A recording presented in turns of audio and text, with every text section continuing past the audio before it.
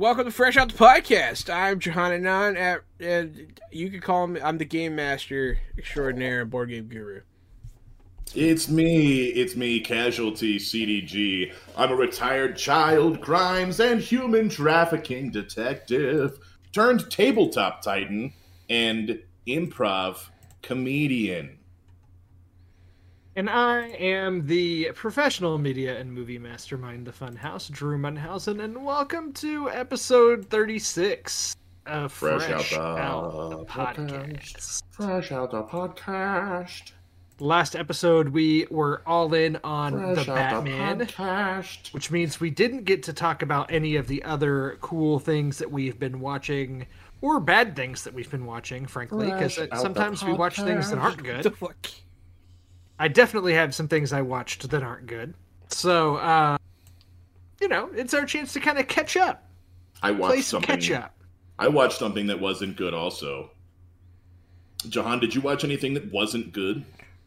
Not really. I haven't been watching as much stuff as usual. What a shame. What a shame. How do you feel about things that you watch that aren't good, but they're awesome?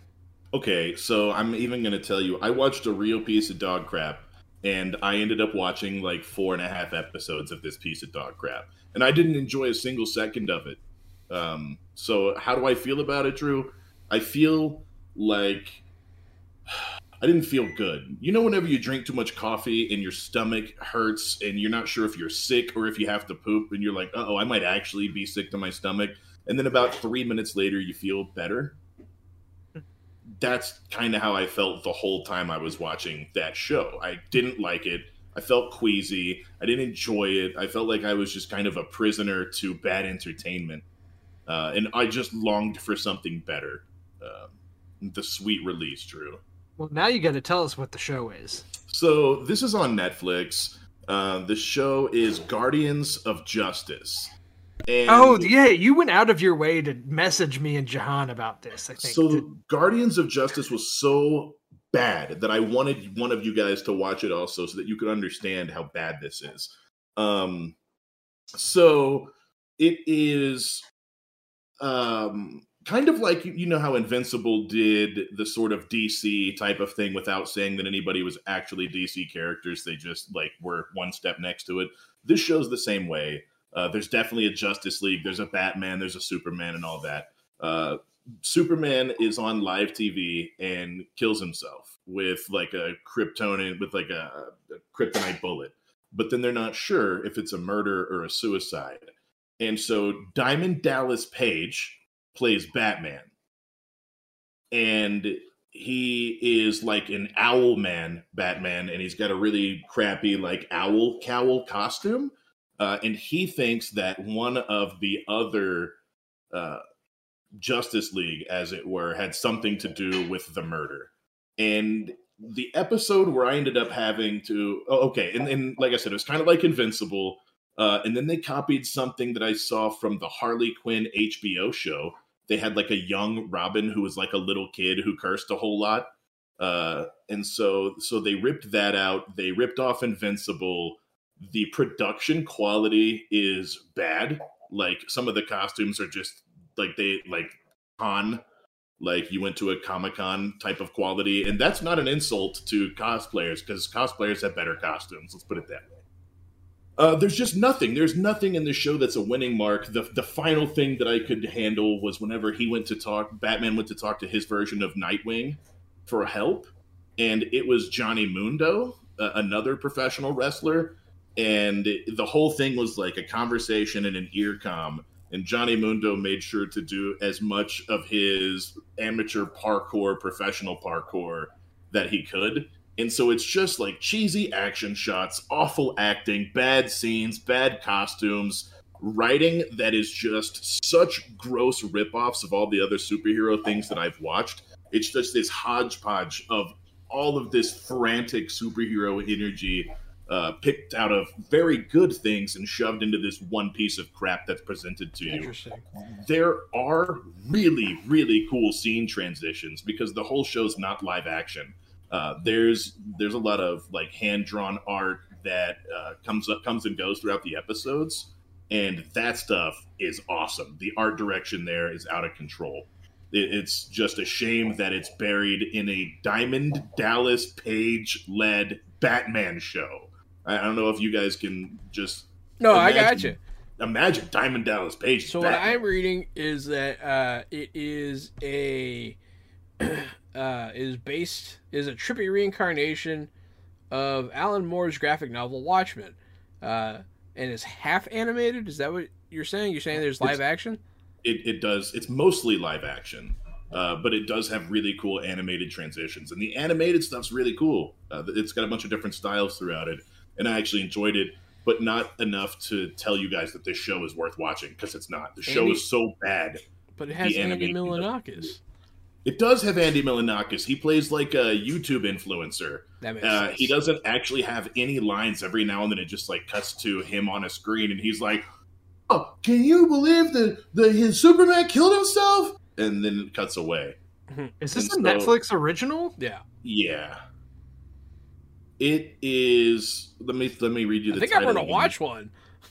Guardians of Justice is the name. I'm going to tell you guys again, because even though I've seen this show, I've typed in the name Guardians of Justice. It just floats right out of my head. It's so forgettable. It's so bland. This might be the worst superhero thing you watch this year. If I were to recommend it, it would be for that, so that you have a low bar, so that you know that everything else this year that came out was better than Guardians of Justice. I want to finish it because I've watched every single superhero thing, but I just don't know if I want to sit there and feel queasy for another 2 hours. Yeah. I've been watching Young Justice. I've been rewatching it, and I've been loving every minute of it. So I don't know that I need to do this, but I might. You're making it sound way more intriguing than I think you mean to. So this is just one of those things where, like, has Netflix even been promoting it? Like, I wasn't aware that this even existed. Are they trying to bury it because they know it's not good? I don't know. It just confuses me. So it just popped up last week. It was like, hey, on the down low, it was like, hey, bro, look what came out today. We know you like superhero stuff. And I was like, well, Netflix, you're right. I do like superhero stuff. And, oh, no, Netflix, no. How dare you? However much that costs, go put it into Cowboy Bebop Season 2. How Seriously? dare you? How dare you put that on my TV, Netflix? You told me you watched a piece of crap, Drew. Well, so this is a yes and no, because it's not good, but it's a different kind of not good. Okay. So I went out to the theater because it was just one of those nights I just need to get out of the house. I was like, I'll go use my my Regal Unlimited to go see a movie for free. And the timing worked out such that I decided to see Moonfall. Are y'all aware of Moonfall? Yeah. Is this the prequel to Moon Knight? No! This is the newest Roland Emmerich disaster movie about the moon crashing into Earth. Gary's just got the most blank stare. Are you not aware of this movie, Gary? Okay, when you tell me, first of all, no, I'm not aware of this movie. Let me answer your question first, and then let me address Drew's. Yes, Drew, because what you said reminds me of Volcano, which was maybe the first like natural disaster end of the world movie I ever saw as a kid. And then it reminds me of all of the ones that happened in between now and then that starred The Rock. And how bad all of those are, and how bad I don't want to see people on Earth trying to survive the moon crashing into it. I just done none of that. Boy, ouch, howdy, no sir. So, for those who don't know, Roland Emmerich, famous for directing Independence Day. He also did 2012, The Day After Tomorrow. Known for doing these kinds of big. God. Disaster movies. Those are all terrible except Independence Day. Yeah, so this one stars Halle Berry and Patrick Wilson. No! And John Bradley, who John Bradley played Sam in Game of Thrones. Yeah. This is just what you're saying is so bad. And it is They discover that the moon has slightly gone off its orbit, and there's all these things happening, and that it's going to slowly spiral closer to Earth. And of course, I'm just going to spoil some of the stuff that happens in this movie because honestly, who cares? Make sure to John throw Bradley's up the spoiler character in warning it. for Moonfall, Jahan. You wouldn't want to upset any of the Moonfall fans out there. John Bradley, his character in this movie he. I have to make sure I get this wording right. He studies these fictional, like, super mega structures, is what they're called. Yeah, I know what megastructures are. Yeah, and so he determines as part of his science that the moon is hollow and that the moon is actually a megastructure that was likely created by aliens. Yeah. So as the moon is slowly circling towards Earth and messing with our gravitational field and making crazy things happen on Earth, crazy flooding and just everything. Yeah. Of course they have to go to the moon to figure it out. And Patrick Wilson is this disgraced astronaut. And Halle Berry works for NASA, and they get to the moon and they get inside the moon. It's this alien structure that was created and placed in our orbit. And Holy boy. Shit. This movie, my God, that's so much worse than I thought it was going to be. Oh boy, this movie is not good at all. It barely makes any sense. But boy, did I have a good time as the sole person in the theater watching this movie, looking at the empty seats beside me when these crazy things happened, going, "This is awesome, but so bad. It's so bad." It sounds like it was made by an AI. I was thinking the same thing, Jahan, except it sounds like it was made with one of those old, what were they called? Ad-libs. One of the Mad Libs books. It sounds like a Mad Libs story. I mean, it's literally one of the things that they do in that Rick and Morty movie trailer that just keeps getting more and more out of hand. And then the moon crashes into the Earth. But things really the moon was empty the whole time because it's a mega structure. And that means you can control the moon and drive it away from Earth. And Michael Peña's in this movie because of course he is. This is totally the type of fare that he sometimes is in.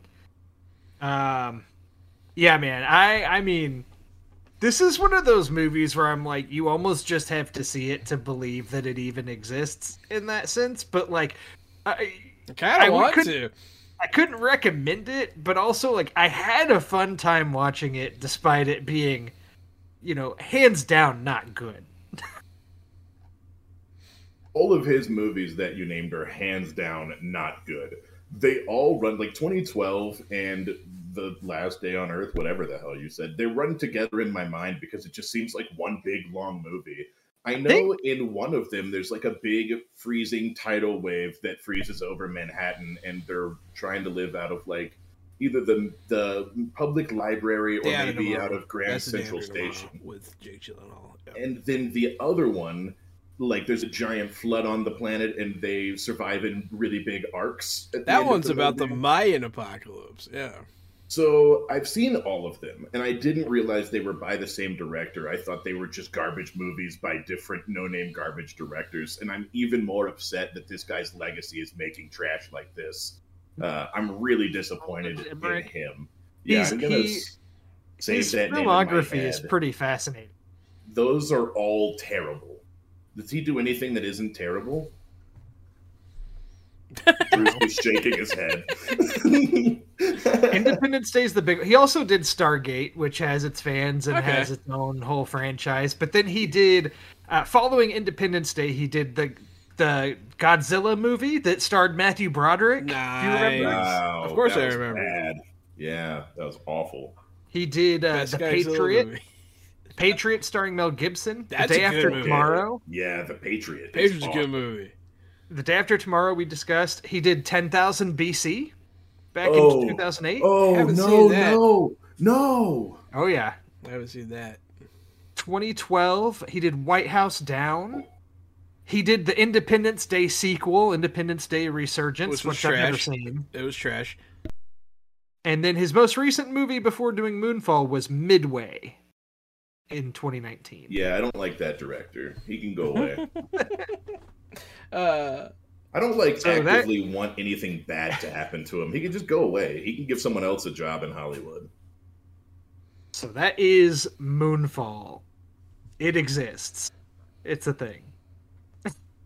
Jahan's giving it a thumbs up. I don't know if I would give it one, even though I'm the one that saw it, but Jahan's giving it a thumbs up. 2 thumbs up. What else do we have? That was in theaters. Do you see anything else in theaters? I did. I saw another movie in theaters. I went and saw Uncharted, the movie based on the PlayStation video game, starring Tom Holland and Mark Wahlberg. And it was totally fine. You know, I mean, it's like the type of action movie that I think was really common fare back in maybe the 90s or early 2000s, you know, just kind of like a by the numbers action adventure movie. It had some cool action scenes, but it's like kind of forgettable.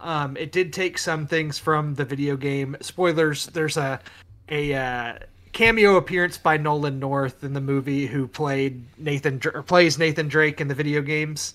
Good for him. That I caught, that was fun. But the movie, it was totally fine. Like, I don't even have that much to comment on it, other than like it's very beige, like very generic looking, but there's some fun action. I think the biggest takeaway for me is that it actually has been making a decent amount of money at the box office. I mean, it's not making, tons and tons of money, but it's staying pretty strong and making good money, proving that just, I guess Tom Holland is just a lot more of a box office draw than I realized. Like, obviously Spider-Man's huge, but people go to see movies for Tom Holland that aren't Spider-Man. I'm not even kidding. If Mark Wahlberg wasn't Sully, I think that's the character's name, yes. I would go see that movie if it weren't for Mark Wahlberg. I like Tom Holland. I didn't play the Uncharted games, so I'm not going to be like married to the story. I don't care. I just don't like Mark Wahlberg, and I particularly don't like him in that role. I've gotten very sick of Mark Wahlberg. He can go away. Yeah, he can also go. You're right. He can go. He can go away. To quote my friend Gary, I'd watch Tom Holland blow butt. I'd watch Tom Holland blow butt. He's good. They did. I think there was some controversy when he was cast because, like, oh, he's too young for Nathan Drake, because all the gamers that get all overprotective of their video game. But he was fine. What? He did good as a young Nathan Drake, and I actually enjoyed him more than I thought I would. I've played all the Uncharted games. I like them a lot. I have no problem with them kind of changing things up. But Sully is a character in the games that I really like, and Mark Wahlberg is just not Sully. It's just, I get why they did it. He was supposed to play Nathan Drake for years when the Uncharted movie was kind of in development hell, and it took so long to make this movie. Awful. And so then they announced Tom Holland's casting, and then Mark Wahlberg as Sully. Okay, it's like a tribute to Mark Wahlberg aging, right, and being almost too old to be the lead these days. So make him the mentor, but he's just being Mark Wahlberg, like always. That would have been awful if they made those with Mark Wahlberg as Nathan Drake. It would have been unwatchable. And him as Sully is the sole reason I'm not going. So if that says anything, Mark Wahlberg can go. So that's Uncharted. I mean, maybe like a solid 5 or 6 out of 10. It's totally fine, like run-of-the-mill average action movie. Excellent. What else have you guys been watching? Those are the only things that I've seen in theaters recently. Somebody on our actual little project list wrote Me Too next to my next one. I watched on Netflix a documentary called The Tinder Swindler. Did one of y'all watch this? It's a documentary. Who do you think watched it? I eat documentaries for breakfast. I love documentaries. It's my favorite way to consume knowledge. Well, what did you think of this one, The Tinder Swindler? I liked The Tinder Swindler. I liked The Tinder Swindler a lot.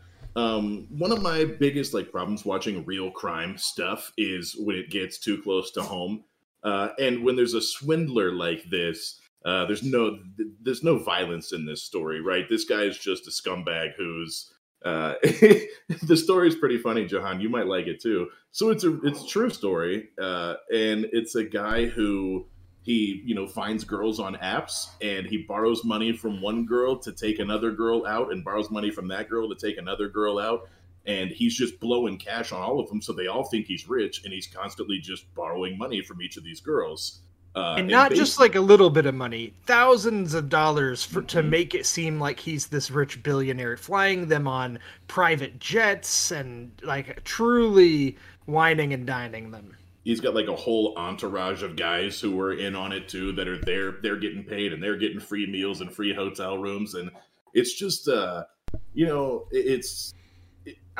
enjoyed watching it. I guess it's kind of messed up to say I enjoyed watching it. It's these people are getting their lives ruined, but yeah. This is a masterful con artist at work in the 21st century, and you see how he's using Tinder to swindle these people out of money and look like he's this high glamorous guy living this amazing life.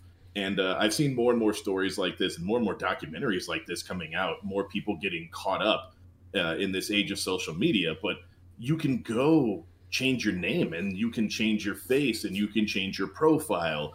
And these con artists are working social media. It's a really fun watch. I really liked the Tinder Swindler. What did you think, Drew? No, I agree. I liked it, and I think the thing that it did really well was the way that it set up the story. And it starts with one of the girls that has been swindled, and she's kind of explaining how they met and their relationship and how it took off, and explaining who the guy is. And at first, you're just seeing what she saw, and so you're going, I don't understand.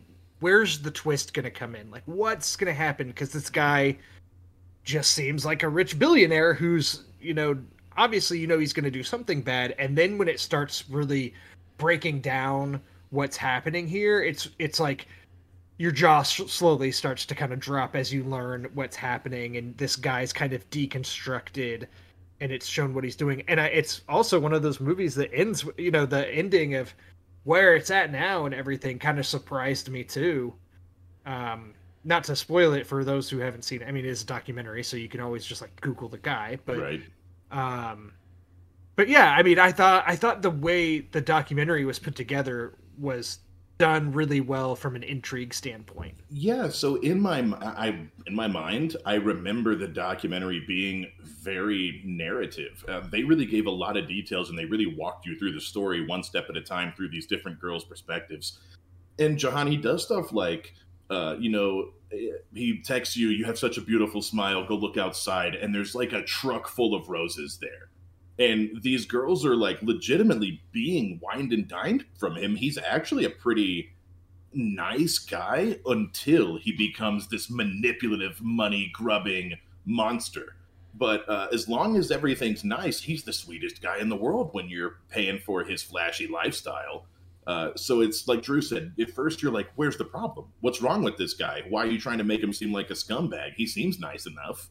Because he's tricked them into thinking he's the son of a billionaire diamond chain owner. And so he does like a, he's a con artist. So he does a good job of setting himself up to be this billionaire diamond guy who, because he works in the diamond industry, has enemies, which is kind of the story that he uses to set up so that he can steal money. Is, his enemies are after him, or he's got hits on him, or whatever, and so he can't use his cards, or he can't go out in public, so he needs to borrow money. And these girls who have just totally fallen for him, not even just because of his money, but because of how charming he comes across to them and how well he communicates with them, they do it. And the moment when they start to push back on him, you see how almost diabolical this guy can be. It's pretty insane. Crazy. Yeah, he has all these fake stories that he uses on the different girls at different times in the relationships. Like when he needs certain things, he'll bust out the same fake story almost word for word against the different girls. Like, tested, yeah. Yep, it's a real great documentary about a real big scumbag. I think I liked it. That's fresh out the box certified from me. I actually really liked the Tinder Swindler. The house we're living in right now, the homeowner has a boyfriend, and he lives in a different state, and I'm like, oh, what if he's a Tinder swindler? He lives in a different state. You have no idea what he might be up to. And so it holds like a special place in my. It's like new vocabulary, right? The Tinder swindler is like a new thing. I think it's worth noting that that's a new vocabulary as of 2022 because there's a guy. So that's the Tinder swindler, and then the only Netflix. I watched something on Netflix. I watched Space Force Season 2 on Netflix. And I will say that Space Force Season 1 was not good. They threw a bunch of actors that were supposed to be funny. So they've got Steve Carell. They've got Ben Schwartz, who's John Ralphio, right? And they've got John Malkovich. What's his name? David Chen. I think that's his name. The Chinese actor, comedian who's in, the one in Silicon Valley who's like the quiet roommate. Yeah. So it's got this great cast. It's got an all-star cast, but the writing in season 1 and the pacing and the jokes, it's just season 1 was a slog to get through. I kept watching it because it was one of those times where there was nothing to watch, and I like John Malkovich enough to keep watching it. And then season 1 ends terribly. It's really bad. It seems like they knew they were going to get canceled, and they wrote it into a corner. And then season 2 starts, and it almost undoes the entire second half of season 1. They almost start over completely in season 2, to the point where I promise you don't need to watch season 1. They will tell you in the first episode of season 2 what happened. They'll fill you all in on how bad it was. Season 2 is way better. I like season 2 of Space Force. I'll watch a season 3 of Space Force. Ben Schwartz has really become a big name since the first season. He used to be the guy who was John Ralphio. Now he's also the voice of Sonic. And he's a voice in a ton of stuff. You can't help but turn something on without...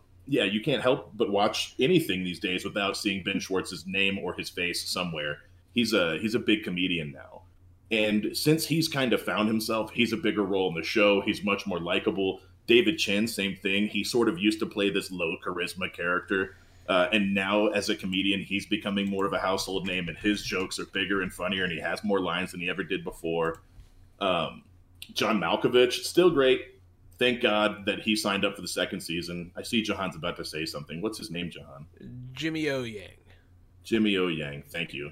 I'm getting him confused with someone else. So Jimmy O Yang.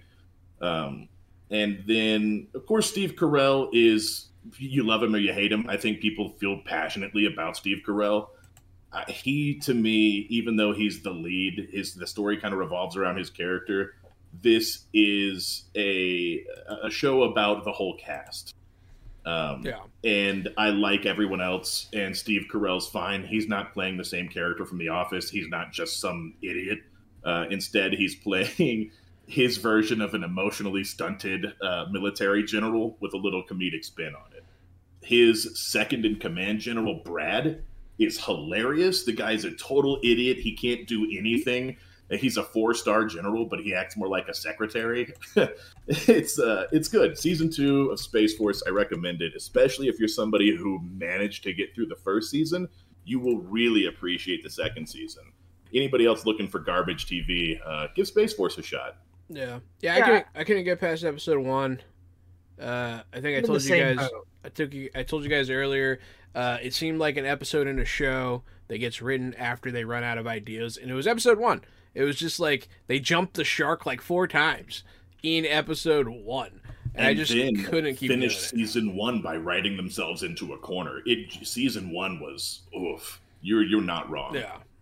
And then also, I could take or leave Steve Carell. I don't think he's really been funny since The Office. Like, he's had some decent serious roles, but I don't know that I think he's that funny. I do like Steve Carell still, but I'm totally in the same boat as you, Jahan, for my experience with this show. I remember when it came out, it came out in May of 2020, the first season. Yeah. So right when the pandemic had first started, we're all still in quarantine. But I'm like, consistently texting with my friends, and I remembered this came out and thinking, oh, it's a new Greg Daniels show, which he's the one who adapted The Office for the US from the British show, and back with Steve Carell. So you're like, okay, like this seems like a recipe for success.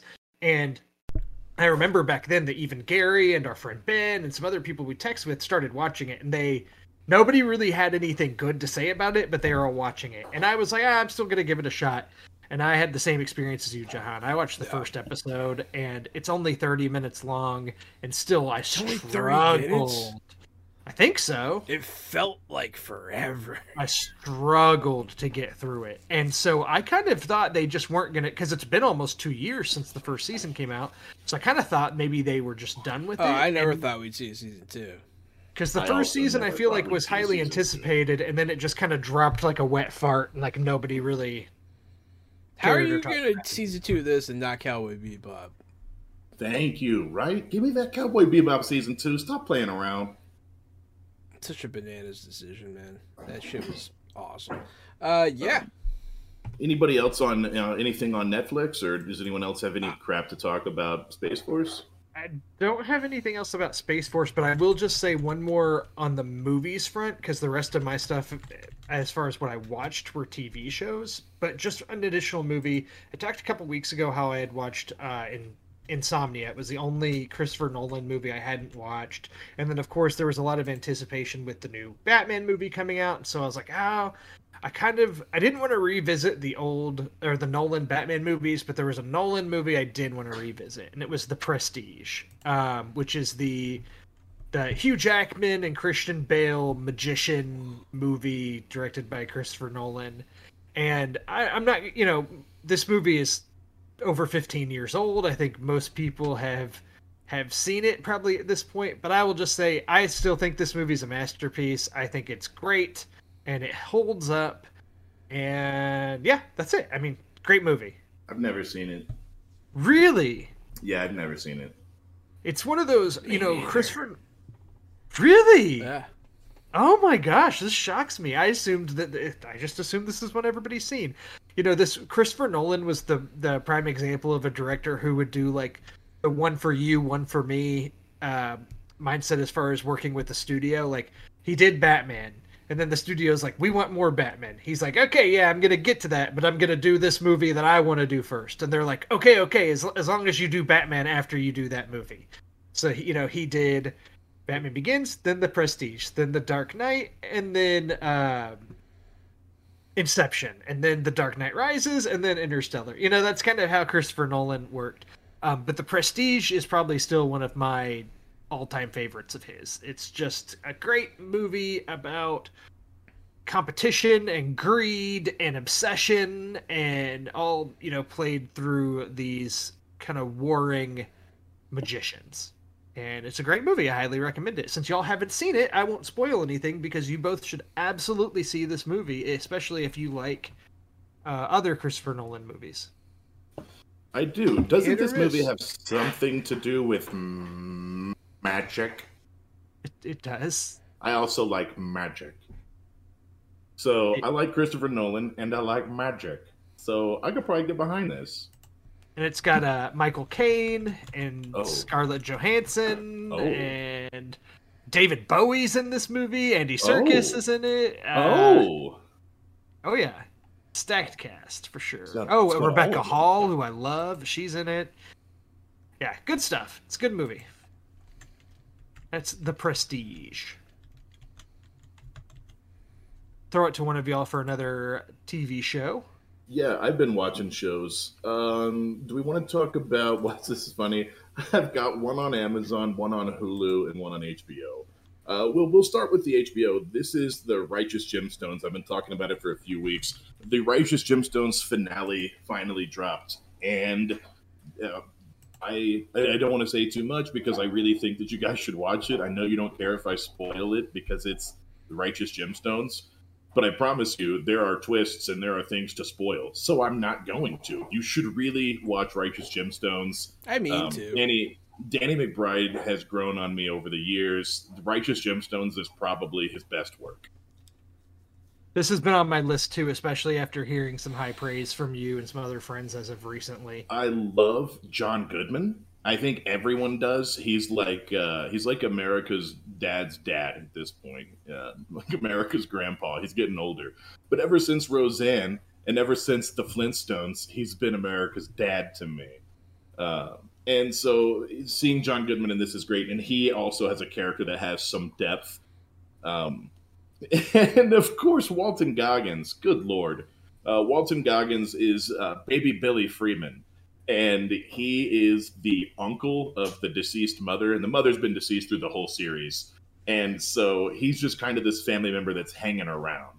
And he is like a Southern Baptist, like skeevy salesman with big pearly white teeth and big tinted glasses and stark white hair.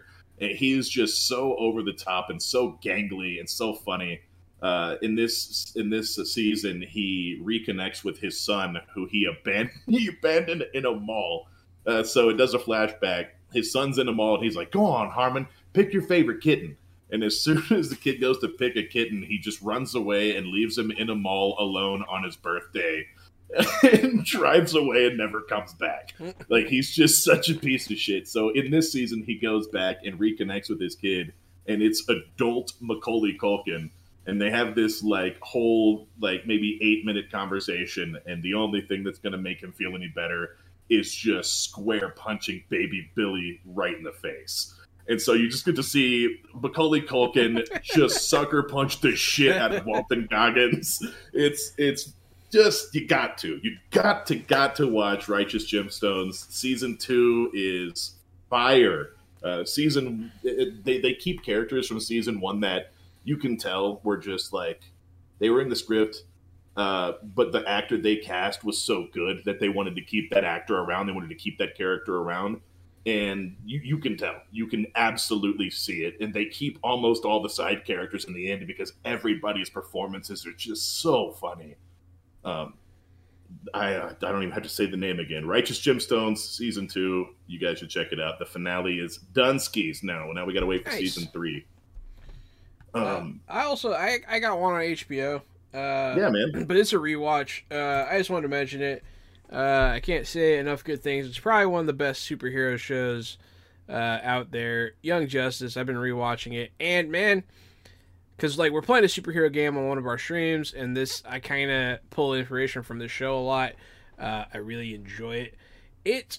Some of the emotional depth, they really go places with the characters. They really get personal. They really get emotional with things. Crazy, like they're not afraid to make big things happen, like death. You know, like a lot of times these shows don't want to kill anyone. Psychosis, just all kinds of stuff. I was actually talking to Zach about this show earlier, about Young Justice. And I think that Young Justice has some great episodes with great moments and great character growth. And I think it also has some truly trash episodes. And sometimes there will be 5 or 6 in a row where I felt like I just had to put my head down and slog through some of Young Justice. Season 3 isn't my favorite. Season 2 probably is my favorite. Season 3 is exactly what I was thinking about. It's about maybe halfway through season 3 and into season 4. I felt like had to put your head down. Season 4 has some really good episodes. It also has some like stuff that's kind of tedious to get through. It gets to a really cool place, and I think they're on a mid-season like hiatus right now. I think they're coming back with the second half of 4, and I'm looking forward to that. But yeah, Young Justice. Young Justice is so like up and down on my scale of how much I like it versus how much I'm disinterested. I'll always tune back into Young Justice, I think, to see what they're up to now. I think this show Young Justice has a really strong possibility of being one of the greats for cartoons. It's only in season 4 right now.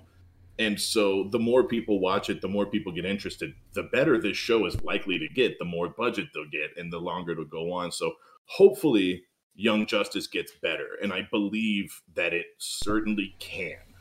Yeah. Over on the Hulu front, I was watching something that Drew might or might not have even recommended. I think he just told us about it. I'm not sure if he ever said we should watch it. I was hesitant to truly recommend it at the time. Like, I was watching it and I was interested in it, but I couldn't. And I've still been watching it. The series is still ongoing, but I still don't know yet if I can recommend it. But I've liked the past couple episodes more than I liked the first few. And of course, the It we're talking about is Pam and Tommy on Hulu. The story about Pamela Anderson and Tommy Lee's sex tape getting leaked. Definitely some weird stuff. I didn't need to watch him talk to his penis. And I definitely didn't need to watch him talk to his penis twice. It's one of those things, too, that just... If it was a recurring thing in every... This is so weird to talk about. I know what you're going to say, yeah. Penis. But, like, if it happened in every episode or was, like, a recurring thing, I guess it'd be one thing. But it just, like, it's so random when it happens. And you're like, what am I watching? And it doesn't fit with the rest of the tone of the show. It's so weird. It's so odd. And it is just a penis. And it just opens its little penis tip and talks to him. And you're just watching an erect dick with the tip moving. It's with Jason Mantzoukas voiceover. It's just not really. Yeah, I see. Yeah, that's not the part I would have done. Right? It's definitely funnier hearing Gary critique it than it is when you watch it in the show. Because when it happens in the show, it's not funny. It's not funny. There's very little that's funny about an erect penis. They don't look great. And if you tell me there's a show where Jason Mantzoukas voices Tommy Lee's penis, like, that sounds funny in theory. Like, that should... I'd watch a series called A Man and His Dick. That sounds funny on paper. Kind of like that Elijah Woods Wilfred series. Maybe, like, instead of a dog, it's his penis. So don't let me get too far from the show. I like Pam and Tommy. I do. I love I don't even know the actor or actresses' names that play Pam and Tommy, but they were born to play these roles. So it's Sebastian Stan plays Tommy Lee. He's the Winter Soldier from the Marvel movies. He's so good. He's so good. And then it's Lily James plays Pamela Anderson, which she is the female lead in, like, Baby Driver. She was in the Disney live-action adaptation of Cinderella. She played Cinderella. She's been around. I like her a lot. I guess I had some preconceptions on what I thought Pamela Anderson was like. And watching Pam and Tommy, she's so much more like Dolly Parton than I thought she was. She just seems so sweet and so nice and so genuine and so easy to take advantage of. She just seems like such a innocent, sweet person. And the show definitely sets her up as the sympathetic character. And Tommy Lee is just such an absolute piece of shit. Except to her. To her, he's mostly pretty good when he's not doping her up because he's a piece of shit. And then Seth Rogen's character is it's a compelling storyline. I love Seth Rogen. I'm a mark for Seth Rogen. Back in high school, people used to tell me I looked like Seth Rogen. So I eventually wound up just watching his entire filmography from Freaks and Geeks forward and convinced myself that I liked Seth Rogen now. So maybe that's why I like Pam and Tommy. But I just catch myself. Have you watched, Gary? Like 5 or 6 episodes. Okay, so you're about where it is. So okay, yeah, just making sure. I've watched a lot. We're gonna watch them all. I really like it, and I didn't think that I was gonna like a show about a sex tape. And the show, honorable mention, I forgot that Ron Swanson plays the producer, and so him and Seth Rogen sharing screen time is really good. Oh yeah, Nick Offerman is just the sleaziest porn director, producer. Yeah, he's great. With long hair and just ultra sleaze. Yeah, that show is definitely worth watching, but don't put it on while the kids are in the room. There's lots of nudity, lots of language, lots of drugs. It's a fun watch, though. It's actually a lot of fun, and watching Pam and Tommy's relationship is... there's something heartwarming about it, man. It makes you smile. Those two together, their chemistry is just great. Yeah, and this was the thing I had said about the show before that I'll reemphasize since I've watched some more, is that I felt like the first couple of episodes were really pushing to be an hour long, and I'm like, ugh, like this is. I like where this is going, and I like the story, but it's overly long. Like it's maybe too much. But this show, for whatever reason, like the fourth and fifth episodes, or fifth and sixth episodes, are like 30 minutes. So it's one of those where there's some episodes that are an hour, some that are 40, and some that are like barely over 30 minutes. And I like that. Like, okay, good. Don't push for more minutes than you need to tell your story. And so some of those episodes that are shorter just fly by and tell you more of the story and do well. And that's one of the things that I feel like it picks up in the later episodes because of that. It can be a little bit more snappy. It's not trying to drag out the story. Yeah, I completely agree. I've got one more streaming show to talk about, and this one took me by storm, gentlemen. This one I wasn't ready for. This one's on Amazon Prime. I'm talking about really The Boys. The Boys presents Diabolical. And so I thought this was just going to be a cartoon show about the Boys universe. It is an anthology with different art, different writers, different directors, every single episode. It is so fun to watch. Each episode's pretty short. They're all independent. Let me read you some of the writing of the people who wrote these episodes, because this blew my mind while I was watching it. I didn't know anything about this series. First episode, written by Evan Goldberg and Seth Rogen. And of course, they were tied into the Preacher stuff also. Gotta love those guys. The first episode has no words at all. The whole thing is Looney Tunes with violence. It's almost like a Happy Tree Friends type of thing. Seth Rogen was also involved in the Boys TV show. That's correct. Other writers that blew my mind here, there's an episode written by Awkwafina. There's an episode, of course, Garth Ennis wrote The Boys. There's an episode written just by Garth Ennis. It's great. Justin Roiland, so you get some Rick and Morty-esque type of humor. Yeah, that's the second episode. It's it's pretty funny. I think it's the one where all the kids who have gotten superpowers that are terrible superpowers go and take revenge on their parents. That's funny. So it's really a Rick and Morty type of vibe with funny. Yeah, you'll like that one, I think. Episode that blew my mind. Writer blew my mind. Andy Samberg. Andy Samberg comes in and slaps down an episode, and it is not a comedy episode. It is like this very, very old married couple. The wife is dying on her bed from like liver cancer, and the husband goes and gets her the compound V that can make you into a superhero. And it's this passionate, story of these two old people in love and him trying to do whatever he can to save her and her having to use that newfound power to save him. Just a great emotional story, beautiful art. It was one of my favorite ones of the whole bunch. And then it popped up and said written by Andy Samberg. And I was like, what the fuck? No way. Aisha Tyler wrote an episode. It's starring Aisha Tyler and Don Cheadle.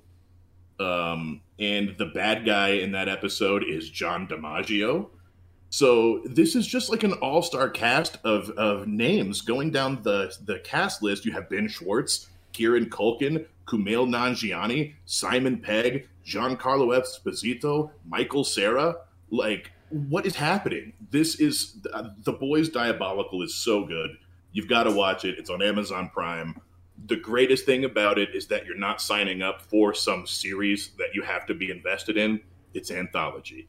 So you can watch one and be done with it. Watch one and be done with it. You're not going to get stuck to the couch having to watch them all. But I did. I watched them in one sitting. So I love it. I can't recommend The Boys Diabolical enough. I guarantee I'll watch this.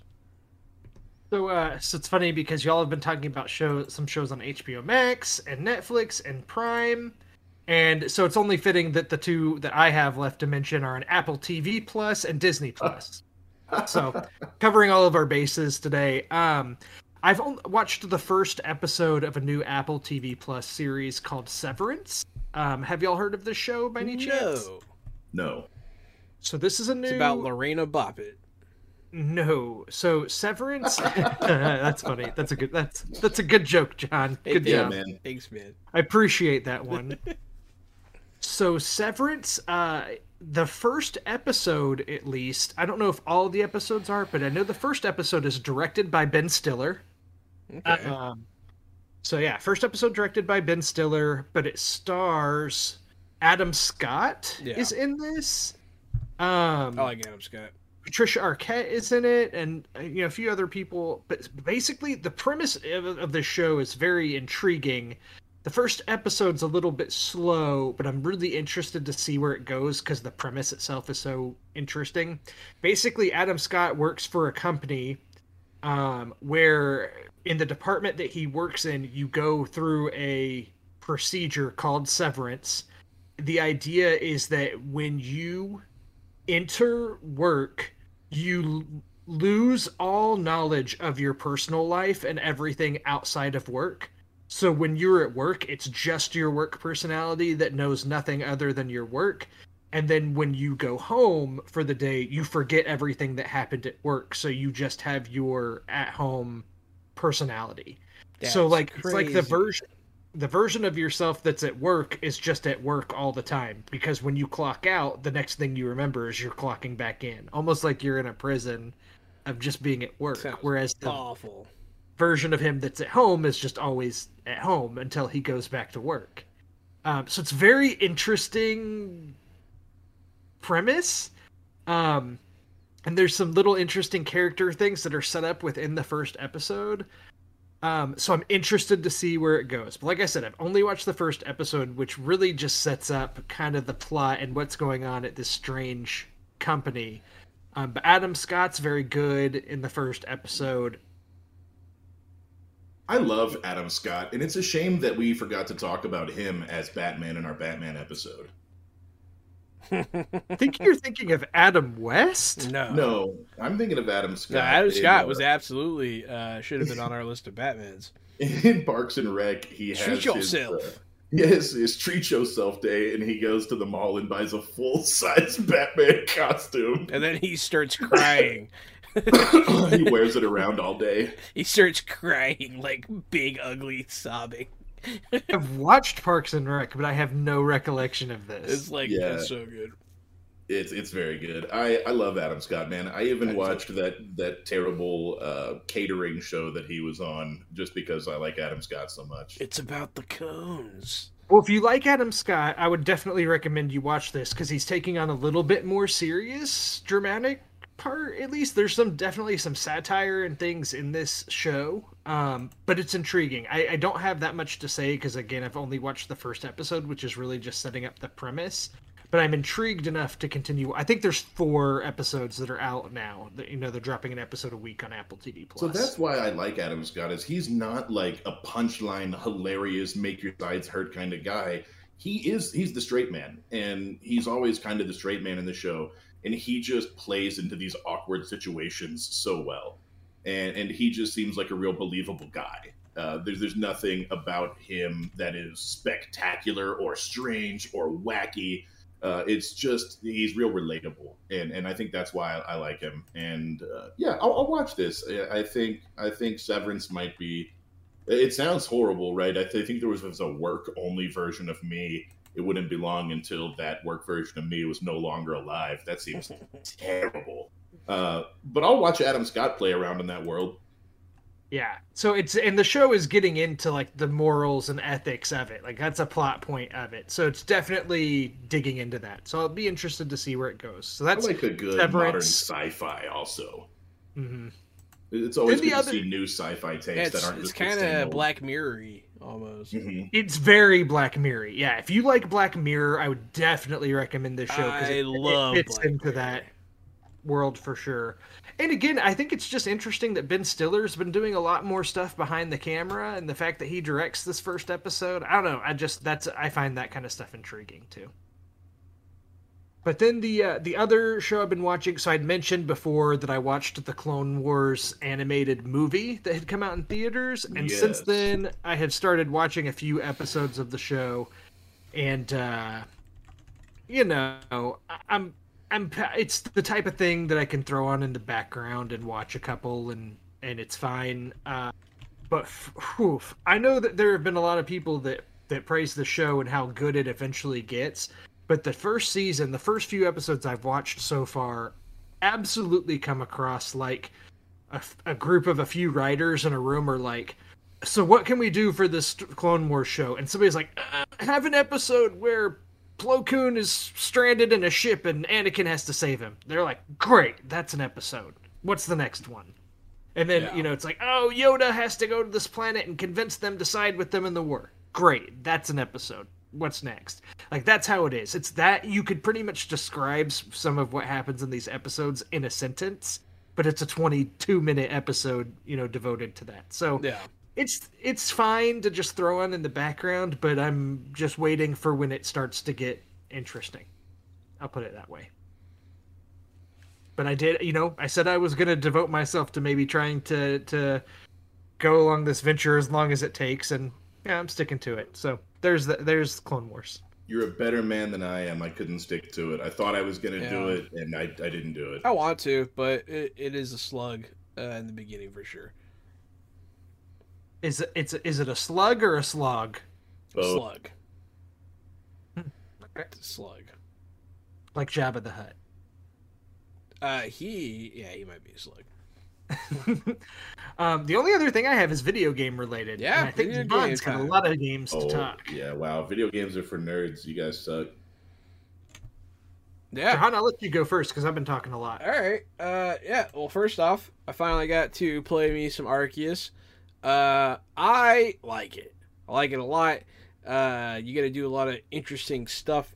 It just plays. It's like they are just taking all their data from all their other games, Pokemon Go, Let's Go Pikachu, and they're applying it to this. We enjoy throwing Pokeballs at Pokemon and catching them.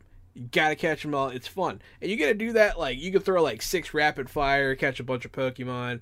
You gotta fill out your Pokédex by actually, conducting research, which does involve doing specific tasks and watching Pokemon do specific tasks. I love the alphas. I had my first boss battle against Cleavor, and that was crazy. I was not expecting that. It was like a Dark Souls boss. It was pretty fun. But I like it. I do like it. What about you? I agree. I like it too.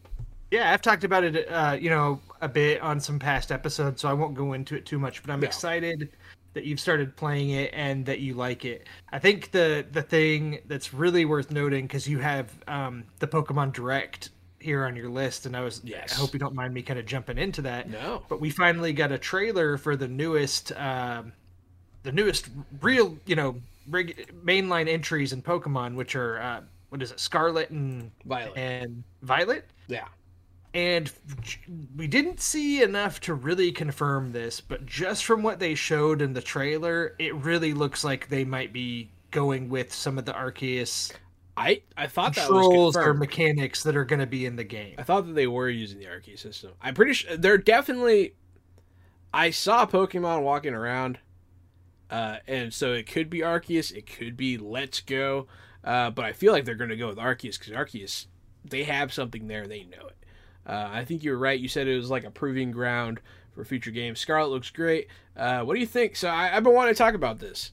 What do you guys think about the starters? Oh boy, I'd have to pull them up again, but there was one. I like the little fire alligator boy. Fuecoco is the fire alligator. And then Quaxley is the duck, and I forget the cat's name. It's like Spriggan or something. And the duck definitely has Donald Trump hair. That's what that was my takeaway. He does indeed. Gary, if you had to pick one of the new starters, which one would you pick? I don't know.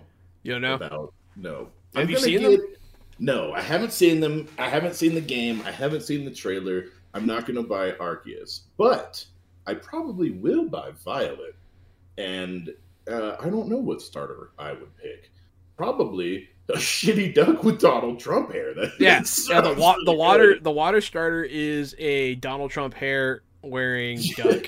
I mean, that sounds really good. The fire starter is a alligator that looks like a mix between a chili pepper and like a skull. And then kind of has some dinosaur energy in him. He does have some dinosaur like a little energy. T-Rex. And then the plant starter is a grass cat. Not as exciting. It's probably made out of coriander. I don't know. It looks like. do you usually have like, obviously all the Pokemon starters in every game are always a grass, fire, and water type. Yeah. Do you have a element that you typically Usually go water. And I usually go fire. Oh, no kidding. Yeah. I'm grass. Yeah, that's Usually all. Go water. Just go. Yeah, I'm a mark for Bulbasaur, man. I'm a Bulbasaur, Venusaur guy from way back. Yeah. I almost never go fire, but Fuecoco, man.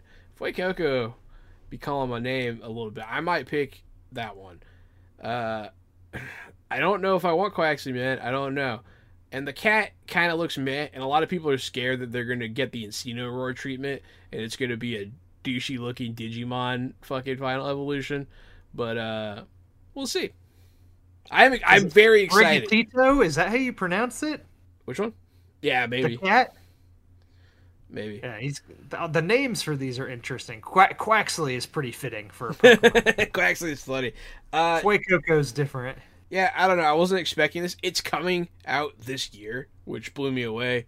Blew my mind also. I was not ready for that. Man, they're hitching their wagon to the hype, man. The hype is rolling, and they're using that momentum to drop some hot juice on us. There was a lot of cool stuff on that Pokemon Direct. They pretty much, because right now they have Pokemon Unite, they have Pokemon Go, they have Pokemon Cafe, they have Pokemon Masters, and like a few other ones that I can't remember. Every single one of those got some sort of update all at once, just boom, right across the whole field, and all of them were pretty cool. If you're like Jenny plays Pokemon Cafe, that's a cool update for her. You can like go to other people's cat. I don't know. It was interesting. Pokemon Go, they are introducing Alohan, the Aloha region, for Pokemon Go right now, and I've been doing that. That's been fun. And this is coming fresh. I have also been playing. Yeah, this is coming fresh off of the Silver and Gold Pokepass for $12. Did you do that, Drew? I did not, but it seems like everybody I know who did had a really great experience with it. Really great experience. So I don't know if it's just Katie, because like I've said it before, Katie's really big for Pokemon Go. We have a world champion and everything. I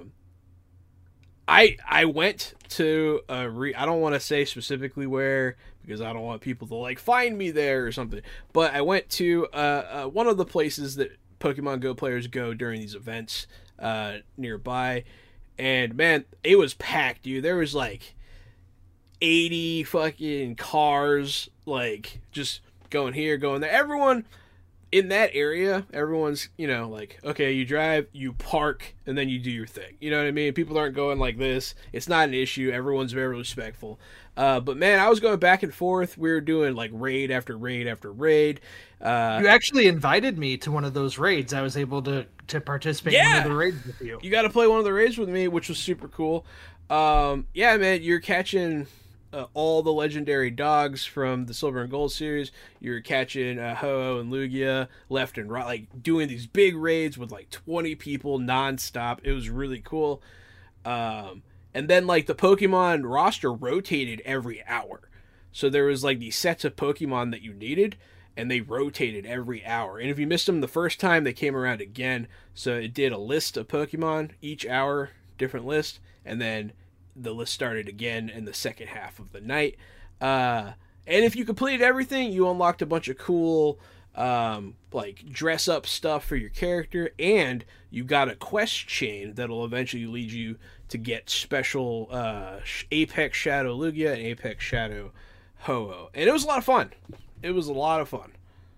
The next time they do one of these events, I just had a busy day that day, and so I couldn't commit to paying the money to do it and then only getting to play for a little bit. Yeah. That being said, the next time they do one, if it's on a day where I'm not busy, we'll have to meet up and participate together, because that'd be fun. Yeah, last time they did this, it was for like a Regigigas thing. That one, we started late in the day and we still finished. This one took me like 6.5 hours of intense playing. And it, you know what I mean? Like, and then at one point, Jenny had to leave. Got so big. Yeah, it was a blast, man. I went and got McDonald's. I wound up like getting too much. I wound up giving some people that had talked to me earlier a couple burgers. Like, hey, I don't want them. Here you go. Like people were like, hey, everyone's real friendly in this community, Everyone's really cool together. There's like a Discord server, all that good stuff. I don't know. It was cool to be a part of a community again because I haven't felt that much. It's hard to feel that way during COVID, and this post-COVID world is kind of. It was nice. It's hard to feel that way around strangers. It is. Yeah. But no, Pokemon Go, super cool. One of the greatest steps toward world peace in a long time. It's been joked before. But yeah, and then that's pretty much it for Pokemon for me. I have one more game to talk about. And I know you go for it. You can talk about Elden Ring, and then I'll talk about Horizon Forbidden West to round it all out. I don't know, Drew. Did you go through with getting this one, or did you put it on the back burner? Nope, I definitely put it on the back burner. I'm too I guess intimidated by the Souls games to dive in. I love a challenge. I love punishment. I like punishing games, especially when tactics and like turn-based stuff is concerned. I really enjoy like a strong challenge. XCOM is for sadists. XCOM's for masochists. Sorry, but this game. So I loved Dark Souls 1. I played a little bit of Dark Souls 3. Dark Souls 1 was great. This game was billed to me as a game for people that maybe want to get into Souls, but it wasn't like their favorite thing. This is exactly a Souls game. If you've ever played a Souls game, this is Dark Souls 1 cleaned up and in an open world. But that being said, this game's fantastic. I didn't believe the hype. I got this game mostly because like of all the hype, and also because my younger brother is super into Souls games, and I wanted to like do something with him. We already killed the boss together. It was a lot of fun. This game is, I believe the hype. It is fantastic. The world is beautiful. You can traverse it pretty easily on your mount. They make it kind of easy to explore, but like it can be punishing. I recently fought a dragon. I killed my first dragon. That fight was bananas. But then I'm stuck on this other fight. I'm in Castle like Morn, and I found this boss like out back. Like you go across some water and you find this tower. There's this guy. He looks kind of like a human mixed with a manticore. He's not too big, and he has a great sword. That fight's crazy, man. And these bosses, some of the best video game bosses ever. Like, just, they're good bosses. They have awesome routines. It seems like when you learn their routine, they'll throw a new move in on you, like they know. It's weird. But the classes are cool. I'm an astrologer. That's the magic, one of the magic classes. And I get a magic at people, and it's fun.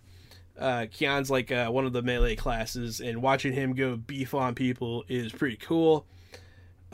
It's just, this game really is, believe the hype, man. This game is solid. I understand if you don't like Souls games, don't get this game. I do not think that it'll change. This is exactly Souls. The only difference really is that in previous installments of Souls, you get stuck, you know what I mean? Like, you can't get past this boss. You can't do, you know what I mean? You can't go further. But in this game, it's open world. You can just go fight a different boss. You can go kill other people. You can go explore the world. You don't really, it doesn't have that specific hang up, and I think it really makes the game better.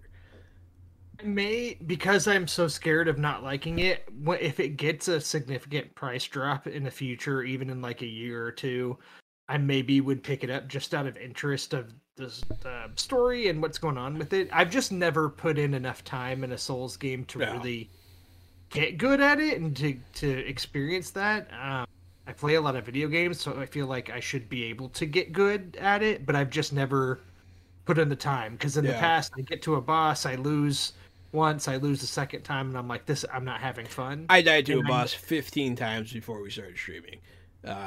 And I had fun with every minute because he kept changing. It wasn't like the same thing. I didn't die at the same part. The fights change. But yeah, I see what you're saying.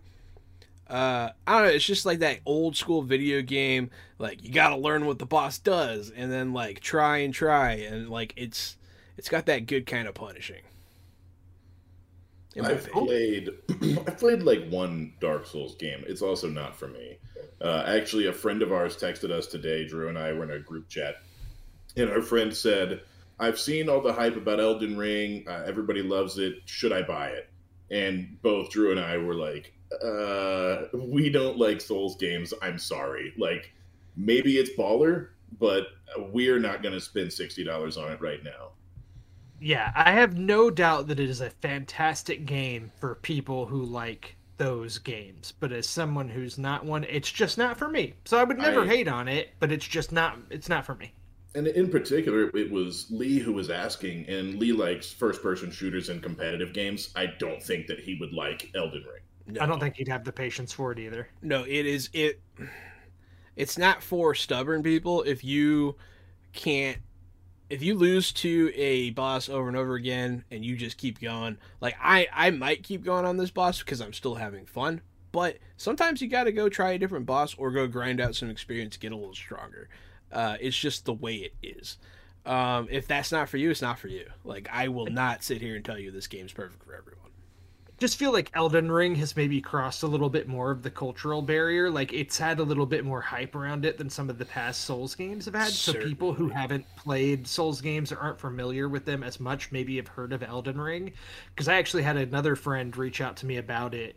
One who's in Oklahoma, and he was interested in getting it, and he is a much more casual gamer, and I was like, trust me, it's not gonna be your thing, because this is a guy who like plays Fortnite and Rocket League and Madden, and that's about it. But he likes Skyrim, and the videos and things like gave him Skyrim vibes, and I was trying to tell him, trust me, this is not Skyrim. I think that's what he had to get over. It's not, but man, it can stand shoulder to shoulder. The world's beautiful. It's big. The bosses are crazy. The secret dungeons are awesome. There's bum all for a tutorial.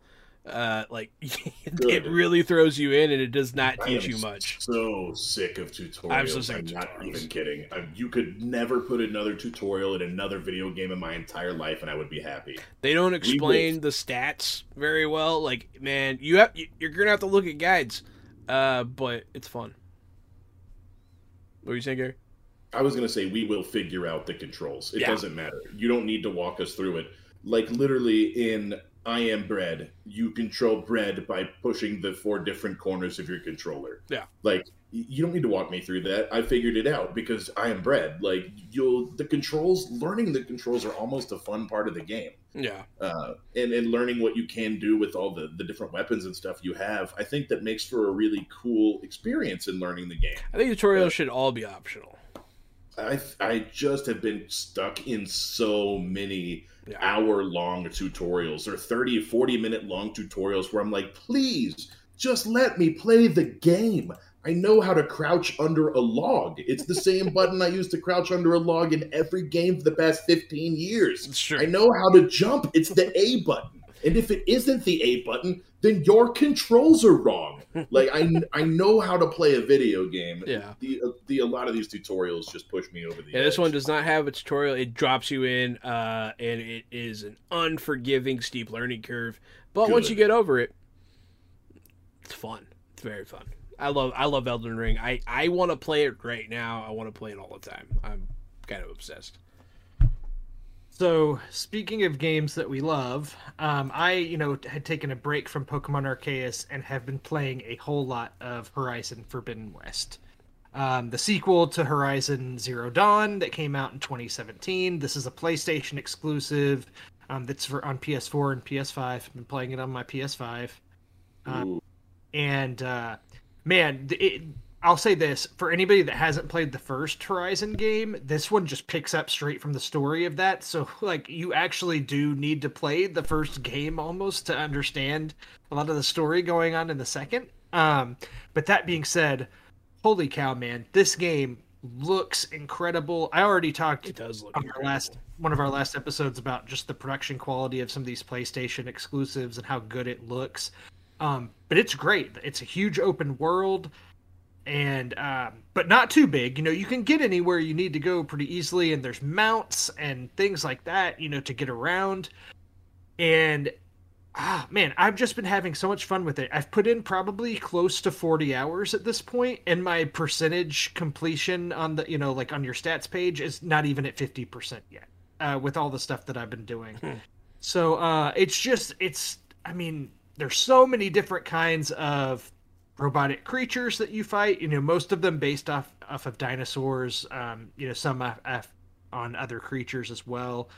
But there's each battle is it kind of you have to approach it with a unique strategy, and you're constantly leveling up your gear and items to get better. And so it's the type of game that when you get powerful, you feel super powerful, and that makes it really fun. But I will say this, after some long gaming sessions with it, I've had to kind of take a break, and this is probably going to make me sound like a really old man, but this is the truth. The PlayStation 5 controller, I don't know if y'all have ever used one. No. It has these adaptive triggers on it, which are amazing. It makes it so much fun. I don't know how to explain it. It creates a resistance on the trigger.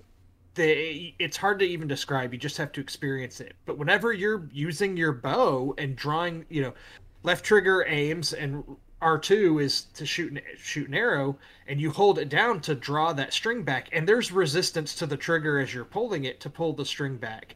And after some long gaming sessions and getting into some really intense battles where I think my hands are very strained and tense and using strength and resistance on those triggers, that I've actually had sore like forearms and wrists, like tunnel syndrome type symptoms. Hell yeah. After playing this game that I've never really experienced before. And I did some research on it online. They were like, just take a break. Like, that's what you need to do. And so it's the first time I've ever experienced it from playing a game. And I think it's from these triggers on the PlayStation. It's insane. Because of the way I used to sit at my computer, and me and Gary played so much League of Legends, I lost sensation in these two fingers all the way down my arm for a very long time, and it didn't come back until like a week after I stopped playing for like an extended period of time. I know what you mean, man. Huge muscle knots right here in between my thumb, like in my thumb meats. I would just get massive like knots, just hard muscle from holding the mouse from that position. And same thing as Jahan. We used to play so many hours. How long can you hold a mouse? That is not a comfortable we played position. League of Legends like 6 hours a day for a while, man. We played League of Legends more than we slept for a while. Yeah.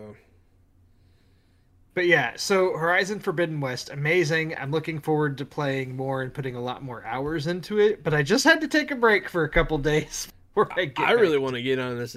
I've heard about the adaptive triggers, and they sound super cool. I'm all about it. I want that. I want that real bad. It's truly a game changer. It's like I'm, obviously an Xbox guy and spend a majority of time on my Xbox, and I have the Elite controller that I use mostly, and love that controller. But man, the PlayStation 5 controller is something special. Yeah. With some of the technology in it, it's really cool. I would imagine in the future, a lot of the things they've done there will become commonplace in controllers across systems, just because of how immersive it can make it. Yeah, I mean, it's pretty cool. Super dope. Man, we had a lot of TV and games to talk about. That was fun. That's it for me. You guys done with your talks for this week? I don't know. Are we? It looks like. Nothing more for me. I just wanted to tell you guys about how much Monster Train I've been playing since I didn't have any video games to talk about. I already know how much Monster Train you've been playing because I check. I went to go look right now. It is 20,494 minutes, which translates to almost 14 days of Monster Train. I have one card left to get. I have gotten gold on every single card with every single team and every single neutral card that you could possibly randomly draw from the deck except for one. And I've now drawn it like 3 times in this past week, and I've lost with it every time. And next time we record this podcast, I hope to report back and tell you guys that I have 100%ed the Monster Train collection of cards. It'd be an impressive feat. That's not easy to do. Yeah, I check over on Xbox every now and again to see what people are doing. You're always on Monster Train. Always. I am always on Monster Train. Always. It's hilarious. Ever since we talked about our favorite games of last year, we did that wrap-up show, I reinstalled Monster Train because I was like, why am I not playing Monster Train? And I've played it literally almost every single day since then. Yeah. It's how I start, or it's how I end my night usually, and it's sometimes how I start my day, just to get my brain going with different card combos and stuff like that. It gets my brain flowing. That was over 2 months ago. Before bed, it's a good way to go to sleep. So, yeah, lots of Monster Train for me. No, that's why I stopped playing XCOM, because it was ruining my life. Yeah. Well, hey, thanks everyone for listening. I am Johananon at RockFact on Twitter, at Johananon1 on TikTok. I'm Casualty CDG, and you can find me at Casualty CDG on all of the social medias. If you like tabletop role-playing games a la Dungeons & Dragons, Jahan and I play tabletop role-playing games that are not Dungeons & Dragons 3 days a week. Every Wednesday, Thursday, and Friday, you can stop by to watch us play pretend as superheroes, play pretend on treetops sailing around where I'm a sentient colony of spiders in a vaguely humanoid form, or on Fridays, you can catch us playing indie games or Modern Age by Green Ronin. This week, we're going to be debuting, I guess actually by the time this week is next week. Follow us at Fresh Out the Box. How about that? You can catch up on all of the things we're doing, all of the people we interview. You're going to love it. We are games, and you do too. I'm Drew Munhausen at Drew Munhausen on Twitter. Thank you for listening to episode 36, Fresh Out the Podcast. Catch you next time. Stay fresh.